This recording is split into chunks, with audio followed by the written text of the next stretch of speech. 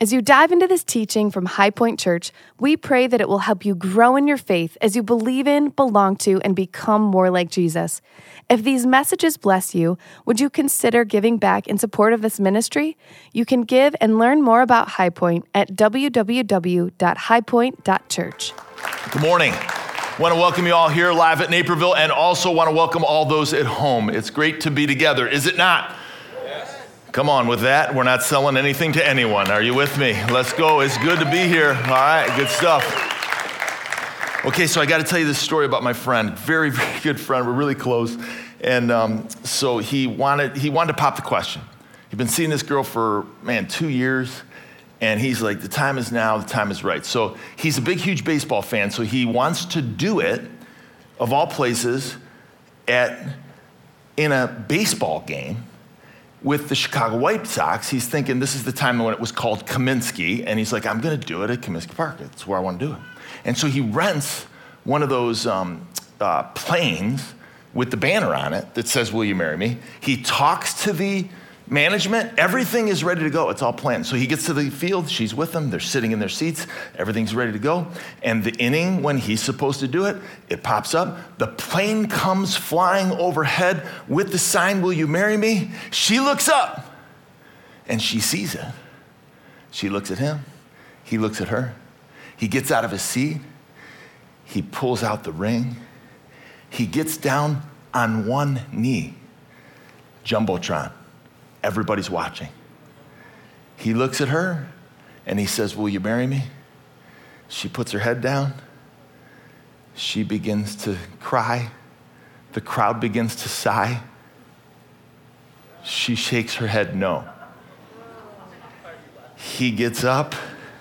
He puts the ring in his pocket. He sits down in his seat. And it was done on national TV for every single person to see. How many would agree with me that at times relationships can be complicated and confusing and complex? Anybody agree? Give me a hand raise. Come on now. I'm telling you, especially when one person in a relationship is thinking one thing and the other person is thinking something completely different, or feelings get hurt, boundaries get crossed. That's why we're in a series entitled DTR, Defining the Relationship. If you have a Bible, open it up to Matthew chapter 7. I promise it's going to take me a while, but I'm going to get there and meet you there soon. Last week, we talked about defining the relationship with God, and we went through the 3 non-negotiables from Micah chapter 6, verse 8, about doing justice, being kind, and walking humbly with your God. This week, I want to talk with you about defining the relationship in marriage.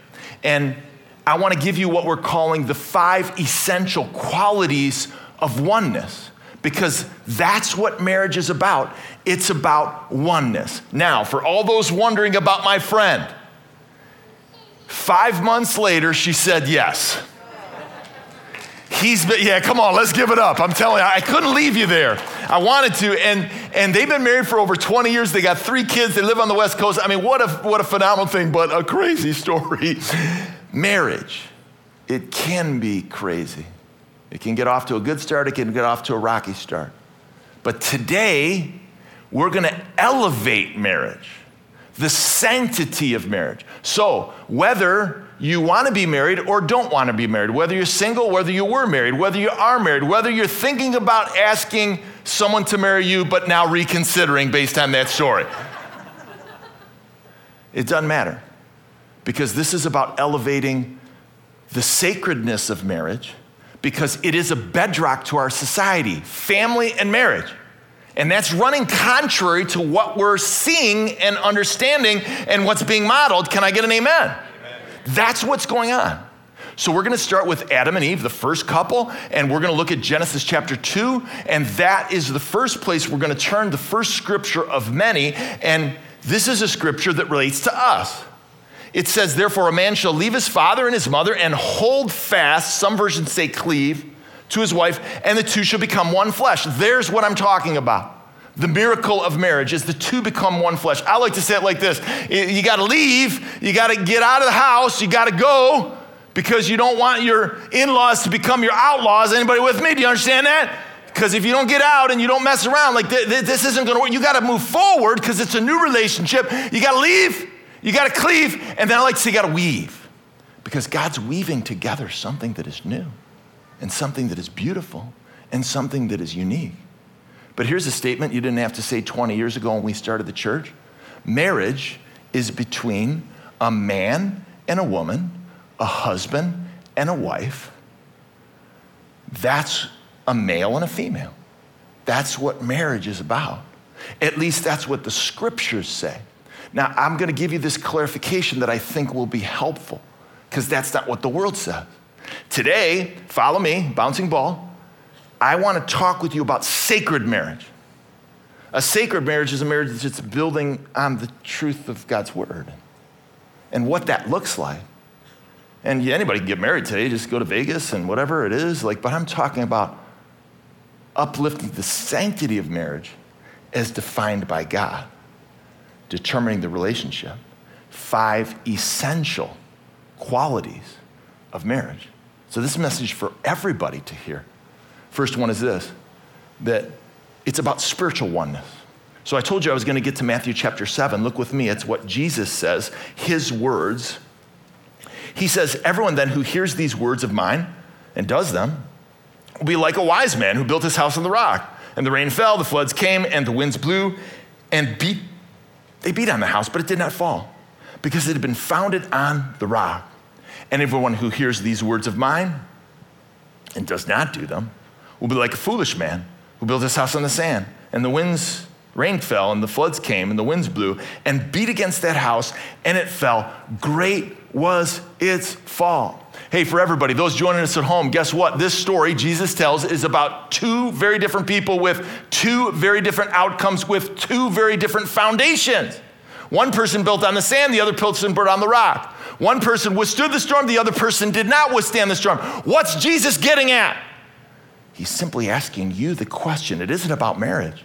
It's about your life. It's the most important question anybody's going to ask you. He's going to say, what are you building on? Are you choosing to build on the rock, which is the foundation, which is the timeless truths of God's word, timeless truths that reveal who Jesus is? Or are you choosing to build on the sand, which is what? Which is the sinking sand of the world, which is the changing philosophy that we see. What will you choose to build your life on? The most important question. But I want to turn it and say to you who are married, what are you choosing to build your marriage on? Are each one of you choosing to build on the rock? Because that's really important. I mean, what are people choosing to build their churches on? Are they choosing to build on that? What are you choosing to build your business on, man? Are you choosing to build on the rock? That's why I'm saying sacred marriage, because a lot of people are choosing to build on a lot of other things. Anybody with me? But what about you? And what about your family? And if you're listening to me as a single parent, what are you building your family on? What is it? It's a choice. So how do we build on the rock? How do we do this? Well, this is what we call the spiritual oneness triangle of marriage. We've taught on this before, so I'm going to race through it. God at the top, husband and wife at the base of the triangle. That distance is the farthest that's apart. But if we do this, if we move up the triangle into a relationship with God because we're choosing to base our life on God's word and we're choosing to live for him, then guess what? We've got the bullseye. And that's where the proximity between you and your wife is the closest. And this is the spiritual oneness that we're talking about. And that's a place that we want to be with God in the center. But what happens?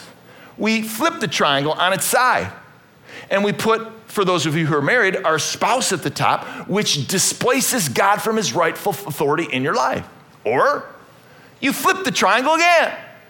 And you put you at the top. And the world revolves around you. And you're the king of the castle. And each one of these things is displacing God for his place of authority. Now, you could write job, you could write career, you could write family, you could write kids, you could write friends, you could write activities. Anything can be displace God. All those things can be at the top, and they all have the same result. And it doesn't have to be a bad thing. Sometimes it can be a good thing, because good things can crowd out bad things. Or good things can do what? They can crowd out the best thing, which is God himself. See, good things become bad things when they crowd out the best thing. And so maybe you grew up in a home where it was modeled appropriately. Maybe you didn't. Let me show you my triangle, my spiritual oneness triangle for my parents. This is what it was. The dotted line represents they didn't know Christ. They weren't building on the rock. I gotta tell you, I'm just saying this. My family got so many things right, and I'm the benefactor. Like, they did some things that I'm telling you, man, they stuck together. They made it through. They taught me so much, but they didn't model spiritual oneness. Maybe you grew up in this home where the solid line represents your mom had a relationship with God and your dad didn't. And that caused some issues and some closeness and some proximity and some, do we see what I'm talking about? Now let me say this, go back to the original triangle, please. I'm so thankful that my parents in their 70s both embraced Jesus Christ. Isn't that amazing? And so they began to do something long before I was out of the house. And they were beginning to scratch the surface of spiritual intimacy. So I say to all of us, it's never too late. It's just never too late to get this right. Next one with the bullseye, to get to the place where, please, next diagram with the little circle, to get to the place of spiritual intimacy no matter where you are.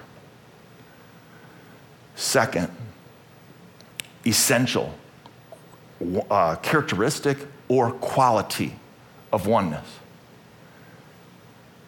Turn to Ecclesiastes chapter 4 in your Bibles, or just wait, I'm going to put it up on the screen. Relational oneness. Now it's about relational. So we talked about the spiritual. What's the relational oneness? Ecclesiastes in the Old Testament. Let me read this to you. Ecclesiastes chapter 4. Two are better than one because they have a good reward for their toil. So what that's saying is what? That they are helping each other out. For if they fall, one will lift the fellow up. But woe to him who is alone when he falls and has no one to lift him up. There's a warning. If you're doing life alone, without any relationships, without any people, man, you're going to be in trouble because we need people to care for us. And then it says in verse 11, again, if two lie together, they keep warm. But how can one keep warm alone? Now, this is before space heaters and furnaces. And so this is like, hey, man, it's cold. We got to get close together. And so it's a picture of provision. And though a man might prevail against one who is alone, two will withstand him. That's a picture of protection, that we're going to stand up for each other. And then it's got this interesting little phrase. A threefold cord is not quickly broken. Now, I got to be honest, when I first read this the first time, I didn't get it. I'm like, okay, so I'm applying it. This can be applied to any close relationship, but I was applying it to marriage with my wife, Jody, and I'm like, okay, I get the one person and the other person, and we're helping each other, we're lifting each other up, but what's the cord of three? And you think it's funny, but I didn't even understand it. And do you know what's called the conceptual gestalt? Have you ever heard of that? Anybody? Conceptual gestalt, you can look it up. It's when you're watching a cartoon and the thought balloon comes up, and then the little light bulb goes out. That's a conceptual gestalt. Learn something new every day in church, don't you? And so what I heard some kid say yes. A little kid, that was funny. Okay, so maybe I heard it from a person at home. Okay, so the thought balloon with the light bulb went off in my head. And I'm like, it's God. Why did it go off? Because I had experienced it. Let me slow down enough to tell you, God pulled us together, man. And he tied us together. And like we were separating and he held us together. How many know what I'm talking about?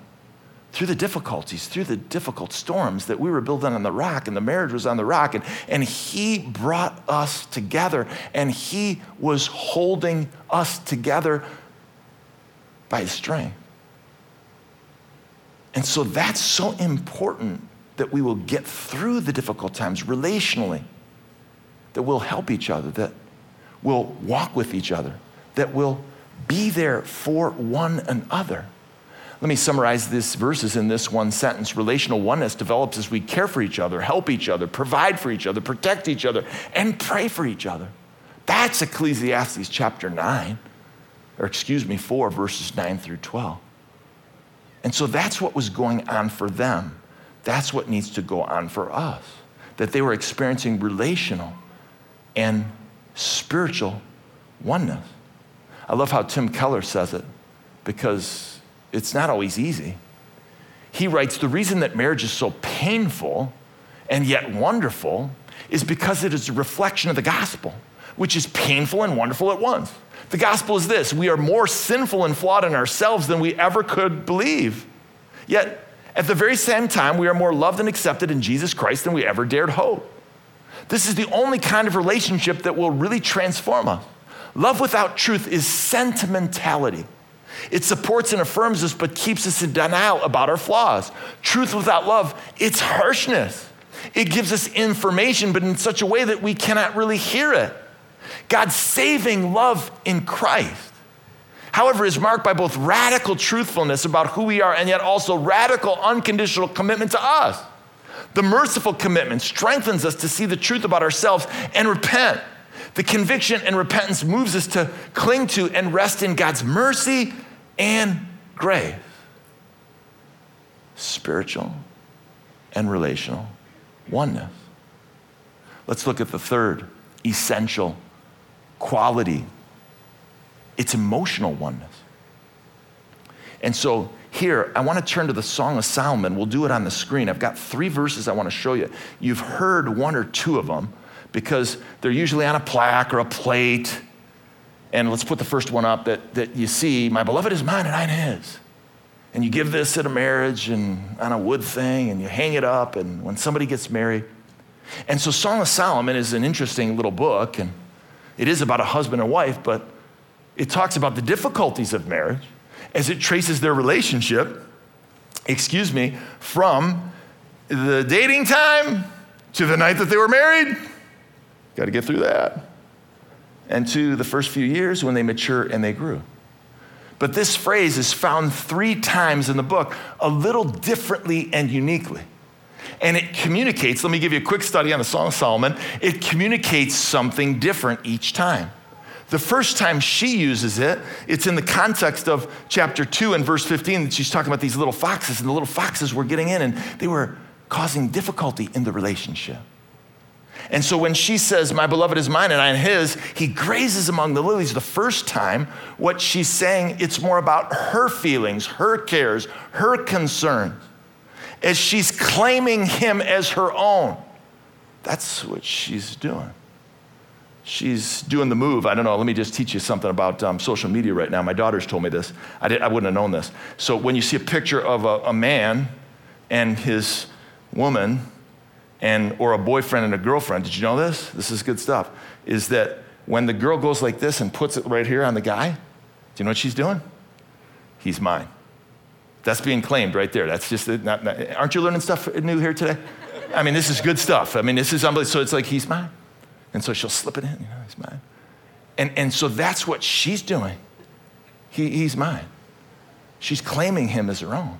But the second time we see it, they were in a bit of a difficult period, and we'll jump to the next time, and it's in Song of Solomon chapter 6, and they went through a period of breakup.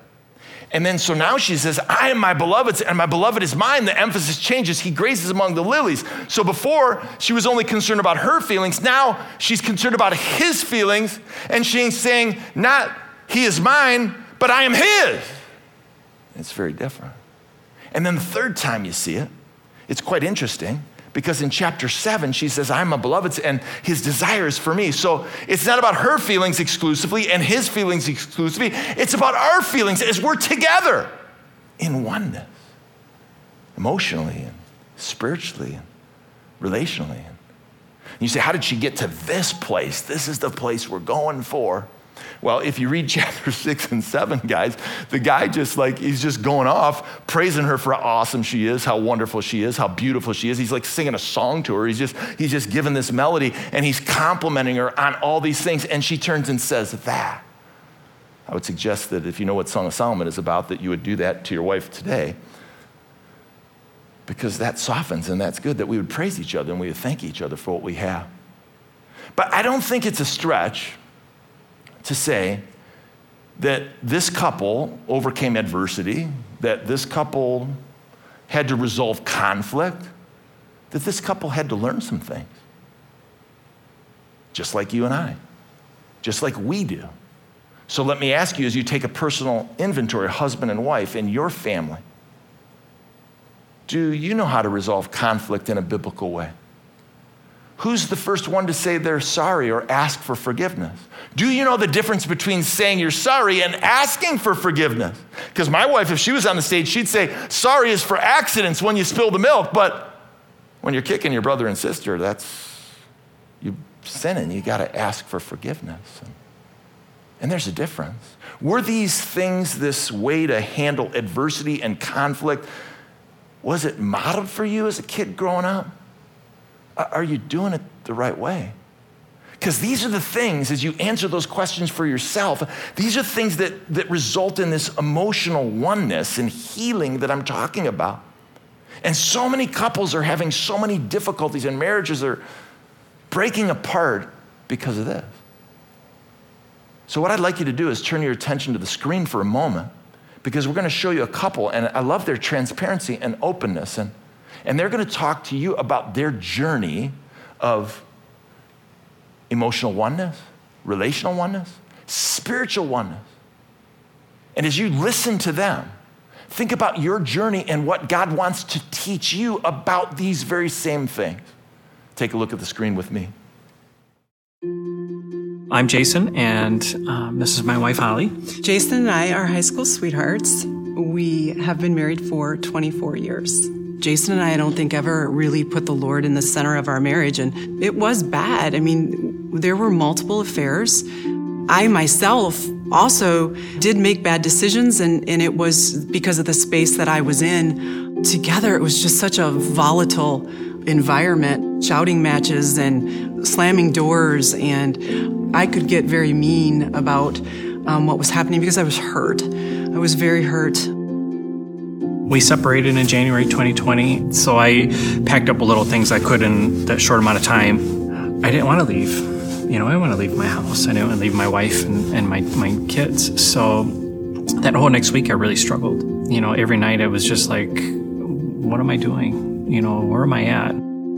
I already paid for this ticket to come to the men's conference here at High Point. I made the decision the night before to go. One of the sessions dealt with sexual addictions, and we got a text afterwards. I ended up texting that number back, and the next thing you know, Pastor Craig is inviting me to Hope Group. I made the commitment to come out every Wednesday. It's 110 miles one way for me. It's about an hour and a half.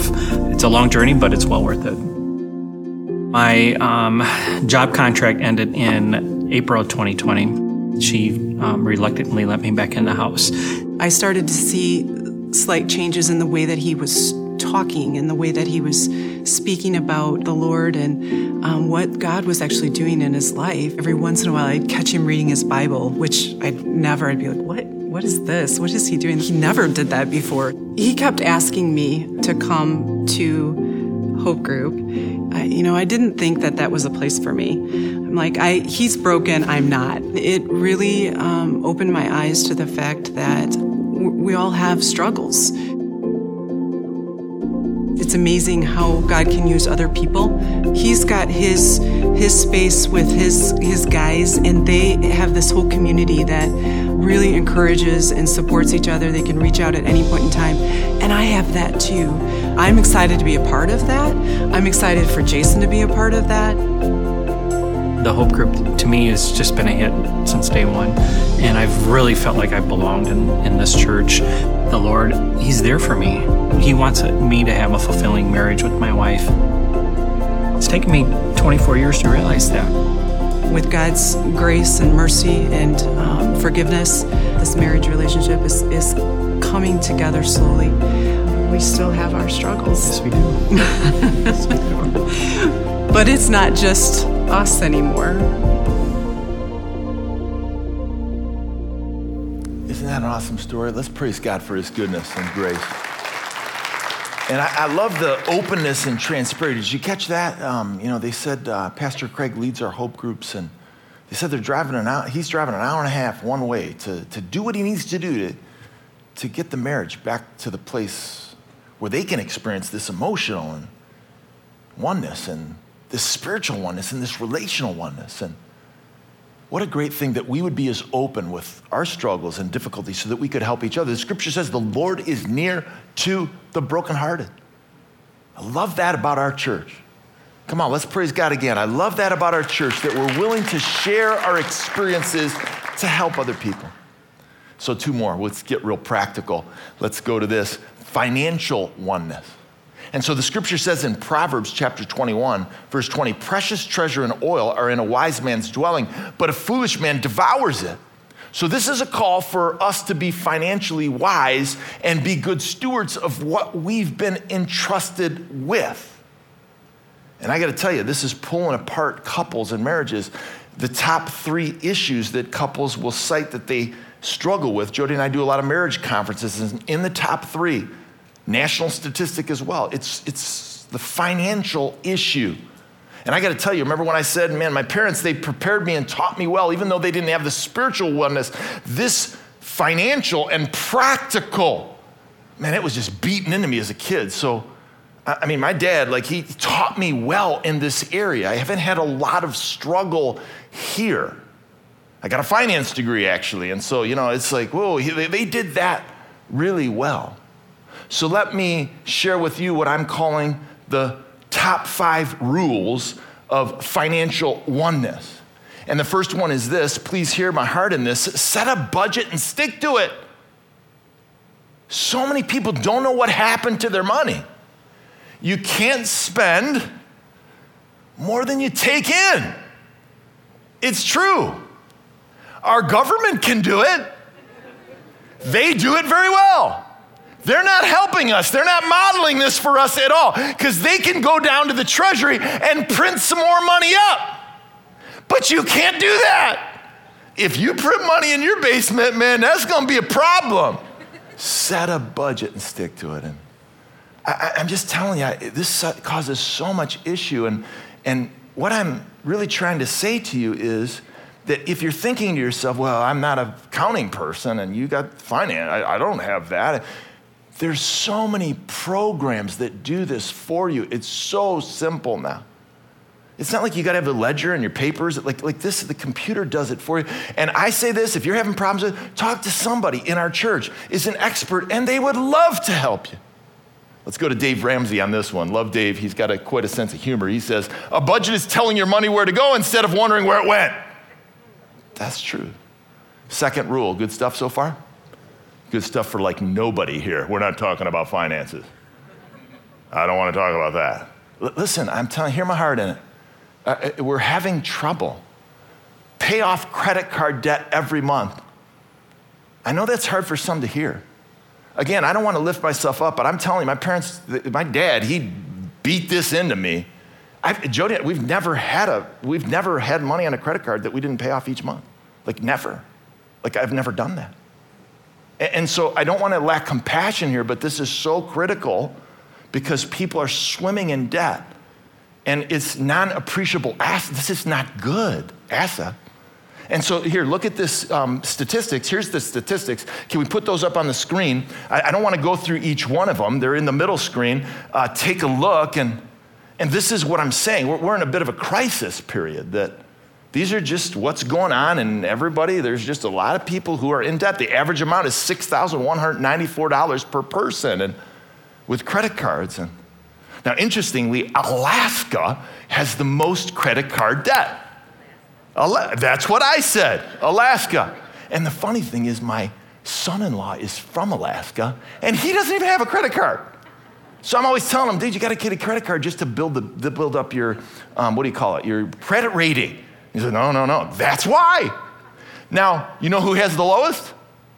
Ohio. That's where I'm from. This is like hilarious, isn't it? Like my dad was right. It's like my dad was leading the way for the whole state. But I'm just saying that expensive Ethan Allen couch and it's been dreaming of, and that coat that, man, that's just like designer. This is Banana Republic. I bought this for $45 with a gift card. I mean, listen, I'm saying it's not worth it if you can't pay for it that month. And again, Dave Ramsey, man, he's hilarious. Dave Ramsey says, debt is so ingrained into our culture that most Americans can't even envision a car without a payment, a house without a mortgage, a student without a loan, a credit without a card. We've been sold debt with so much repetition and with so much fervor that folks can't conceive of what it would be like to have no payment.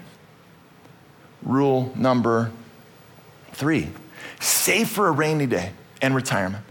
I don't care, whatever the amount is, get in the habit of saving something.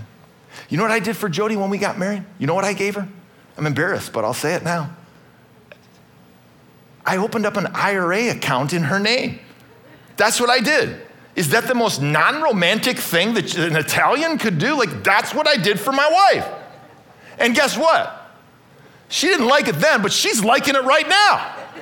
Because I'm telling you, that was a long time ago, and this is the thing. The multiplication effect is real. And we would put in the amount every year. And the numbers can become very staggering in your favor if you're in it for the long game. So please, hear my heart, save for a rainy day, save for retirement. And I know it's so difficult today, but get in the habit. I love what Dave Ramsey says. Got to go to him. He's a character. We buy things we don't need with money we don't have to impress people we don't like. Isn't it true? 4th thing, good stuff so far. Is it getting better? Talking finances, come on. Is it getting better? Mike's sitting right here. He's a finance guy. Mike, am I doing a good job? Okay, good. Very good. That's good. One person is happy out of the whole crowd. High Point at Home is tuned out right now. They're in the kitchen. They're making some coffee. They're actually online spending some money right now. I'm just kidding around, just joking with you people, just have some fun. Okay, isn't it nice to be live again? Don't let your housing cost exceed 30% of your income. Now, this is an important one. Some people say 25. I'm including utilities and even your phone, like those hardcore housing costs. This is where people lose it. I remember when we first moved into, when we bought our first house. Now, our story's a little different. We had 2 good jobs, and literally we got married and we banked one whole salary. I'm not kidding you. That's what we did. And we lived off Jody's salary. Hers was the good one, and mine was the little one. But we banked it. And when we went to buy a house, our first home, our first year of marriage, after our first year, and the bank said, we went and looked at this cute home. Cute means small. Are you hearing me? Jody's like, oh, it's cute. I love it. It's small. It had 1 drawer in the kitchen. I'm not kidding you. That's how small it was. I'm like, oh my gosh. And so when we went to the bank to afford this cute little home, the bank told us, you could get a house, you get a mortgage 2.5 times more than that. You get a much bigger house. We didn't do it. We bought that cute little 1-drawer kitchen home, and we raised our 2 kids in it. I mean, we were in that home for 10 years. We paid it off when we sold it. We had paid it off before we sold it, excuse me. And that gave us the impetus to move down here 20 years ago and buy a house in a more expensive in Wheaton, and so that we could do ministry and start the church. I mean, it's just so important for us to think through how we're doing this. Again, let's appeal to Dave Ramsey. He says, the paid off home mortgage has taken the place of the BMW as the status symbol of choice. Let's use our money wisely. Lastly, talking about financial oneness, got to be an agreement in the house on these things. There's got to be agreement that you're working together. And it's not always this, roles are flexible. Maybe she's better at this. Maybe you are. Be flexible in how you come up with. It's Team Zappia. Give back generously to the local church and the advancement of the gospel. So important to give back generously. I remember when I learned this from, of all people, you won't believe this, Mike, do you remember Singletary, the middle linebacker for the Chicago Bears? Mike Singletary? And he used to sit in front of me at the church we used to go to. And when he was there, he wasn't there often, but when he was there, man, I was like, "Whoa, this is cool." And one time he got up and he went up on the stage and he taught about tithing, which I had never heard before. And he talked about giving 10% back to the local church, that local church. And I was like, oh my gosh. Because I knew what his contract was with the Chicago Bears. And I'm thinking to myself, whoa, dog, that's a lot of money. And he got on the stage with his wife, Kim, and they said, well, and Kim was laughing with him, and they're laughing together. And he said, Michael asked me, he said, do we give on the gross or the net amount? Before taxes or after taxes? Like with that question, it goes in everybody's mind. And then she just answered him. She just goes, do you want gross blessing or net blessing? That settled it for him. And I got to be honest, it settled it for Jody and I. As we didn't look back. We just started giving 10% back to the local church.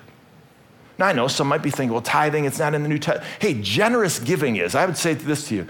Tithing is not the ending place. It's the starting place to generous, sacrificial giving. It's true. And so each year, Jody and I, we decide, how much more are we going to do as we give back to the church? I would simply ask you this. Would our church be able to do more because of what you give or less? If it depended solely on you. If everybody was given as much as you're given, yep. If everybody gave just as much as you, would we be able to advance the gospel more, or would we have to shrink back and do less? Hey, let's forget about Ramsey for a moment, okay? I love him, but let's go to another famous person that is quite the reformer. Martin Luther said it best. There are 3 conversions needed in a man. A conversion of the head, a conversion of the heart, and a conversion of the pocketbook. Oh, nobody's laughing on that one? Maybe the conviction is a little too much that this is something, the generosity. I'm thankful for a generous church. But ask yourself the question, how much are you doing? These are the things we got to get in order. So financial oneness. Last one is this. Hard to jump from that topic to this, but let's see how I do. Sexual oneness. Physical oneness. That's what we need to do. And so interestingly, I'm going to put a verse up on the screen. Don't do it yet. You're like so early, it's just ridiculous. Are you okay? Just sit down for a minute. I mean, get a chair, because it's going to take a while. Okay, so listen. We love him. It is good. It's good. Don't fall over and sleep, okay? Hold on. So where was I? Cover the kids' ears and close their eyes, because I'm going to show you a verse. And Proverbs chapter 5, verse 18 and 19 says, let your fountain be blessed and rejoice in the wife of your youth. A lovely deer, a graceful doe, let her breasts fill you at all times with delight. Be intoxicated always in her love. How many would agree with me, though, that sex is worshiped in our society? Would you agree with that statement? That has become a god in our society. Like sex sells and all this perversion of what God's word teaches. But what you may not know is that sex has been misunderstood in the church, and that it's more of a duty than a delight. It's for procreation only. That's the historical context that we come from. So it's a bit confusing about where we've been and where we're going. It's a demon through church history. That's what sex was. There's a quote I'd like to read to you. It's from Marianne McPherson Oliver in her book, Conjugal Spirituality. She does a lot of research on the topic. Get ready for this. She says in the 2nd century, Clement of Alexandria allowed unenjoyed and procreative sex only during 12 hours out of the 24 at night. But by the Middle Ages, preposterous as it now seems, the church forbade it. 40 days before the important festivals of Christmas, can't do it. 40 days before and 8 days after the more important festival of Easter, no, not that. 8 days after Pentecost, no, got to hold off. Eves of feast days, on Sundays in honor of the resurrection, can't do that. On Wednesdays too, to call to mind the beginning of Lent. Fridays in memory of the crucifixion, no Friday. During pregnancy, 30 days after birth, 40 if the child is female. During menstruation, and 5 days before communion. No, we're not doing that. This all adds up, she says, to 250 days, excluded days, not counting feasts. And if there are 30 of those, I guess which may be on the conservative time, there'd been 83 remaining days in the year when, provided of course, that the woman didn't happen to be menstruating or pregnant or in the postnatal position, and provided that they intended procreation only, couples, with the permission of the church, could have indulged but not enjoyed sexual intercourse. I mean, it's confusing. Augustine called it animalistic lust. Aquinas said, if the motive is anything else but procreation, it's venial sin. But God, in his word, in marriage, has provided this for our good, within the boundaries of marriage. And listen to what Gary Thomas writes. He wrote prolifically on the subject. He says, done well, marital sexuality can be an extremely healing experience. And I want to be sensitive to those who are going through difficulty and those who have suffered abuse and those who are having problems. But this is an issue that we need to understand what the Bible really says. And then he goes on to say this. This is quite an interesting quote. It's in a book I would recommend, Sacred Marriage. He says, our God who is spirit can be found behind the very physical panting, sweating, and pleasurable entangling of limbs and body parts. He doesn't turn away. He wants us to run into sex, but to do so with his presence, priorities, and virtues marking our pursuit. If we experience sex in this way, we will be transformed in the marriage bed every bit as much as we are transformed on our knees in prayer.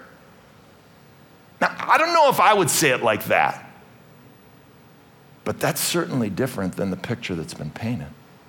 Is God is everywhere, and God has desires for us to enjoy what he's created within the boundaries of marriage. So now we're ready for you to stand up. In conclusion, let's take a look at these essential qualities. And, Jody and I, we've been married now for 31 years. And, we started off, I met her when she was in 7th grade, and I was in 8th grade. She actually wanted to borrow 20 cents from me from a phone call. Who remembers those days when you had to go to a paying phone? You didn't carry it with you. It's like, And so she, asked me for 20 cents. And I'm in 8th grade. She's in 7th. I was the new kid. And so I gave it to her. I mean, this is Jody Shoup. I mean, I know who this is. And she was going to become the future valedictorian. She was the future homecoming queen.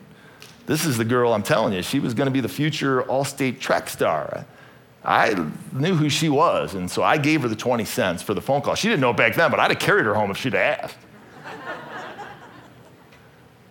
But then the next day she comes and she's like, wants to give it back to me. And I'm like, oh, no.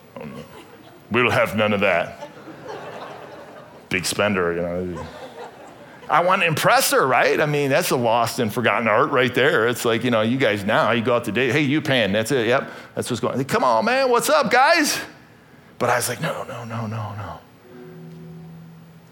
Now, that was touching the way you put that in. Let's keep going.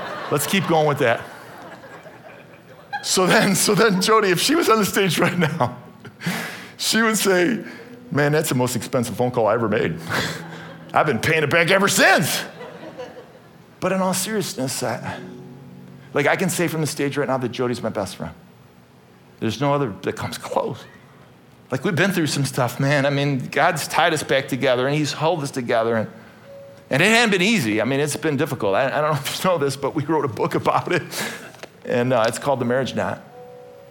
And if you know a couple that was struggling like we were, or maybe you're struggling yourself, I'm giving away, this is brand new, Craig, I just thought of this morning on the ride over. 50 copies are on the counter. Don't have to ask a question if you're going to give it to somebody who needs it, as the gospel's in it.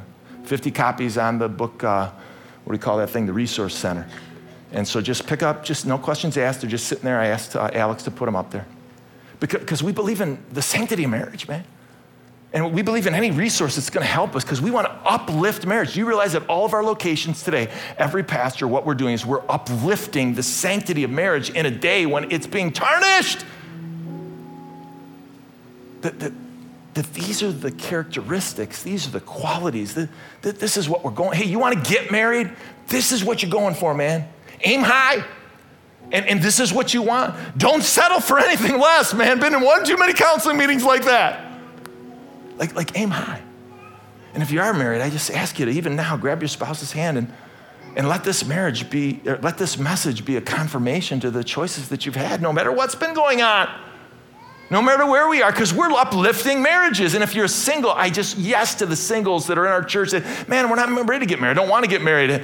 And that's good, but we want to uplift marriage in our church. And it may surprise you as I look at some couples, and it's not just about you two. It's not just about you two. It's not just about you two. And marriage, there's something else that's happening. It's not just about you. And Dietrich Bonhoeffer says it the best. There's a higher calling. And so I'm going to ask you to stand together as we close. And I want to read this to you. And then we're going to begin to worship. It says marriage is more than your love for each other. He says it has a higher dignity and power, for it is God's holy ordinance, that's marriage, through which he wills to perpetuate the human race till the end of time. In your love, you see only your two selves in the world. But in marriage, you are the link in the chain of the generations. That's what we're talking about today. I mean, this is a bigger picture, which God causes to come in, to pass away to his glory, and calls us into his kingdom. That's what this spiritual oneness is about. He says, in your love, you see only the heaven of your own happiness. But in marriage, you are placed at a post of responsibility towards the world of mankind. Your love is your own private possession, but marriage is more than something personal. It is a status, it is an office. Just as it is the crown and not merely the will to rule that makes the king, so it is marriage and not merely your love for each other that joins you together in the sight of God and man. Father, I call to you and I ask you and I pray for the marriages in this room. I pray for the strength and the soul of each husband and wife. I pray for those who are having difficulty that you would reign and that they would turn to you and experience these essential qualities. Lord, I pray for those who desire to get married that you will hold them off until they're in a place where they're choosing the spouse, the best one, the right one. Give us wisdom, give us grace, give us strength. And Lord, for those who have been married, I just pray, and maybe they're going through a season of difficulty right now, of separation. Would you show yourself strong? Because marriage is the bedrock of our society. And Lord, as our church uplifts it today, may we praise you for this gift, and may we turn to you and celebrate the gift as we elevate the sanctity of marriage today. If you agree with that prayer, say amen.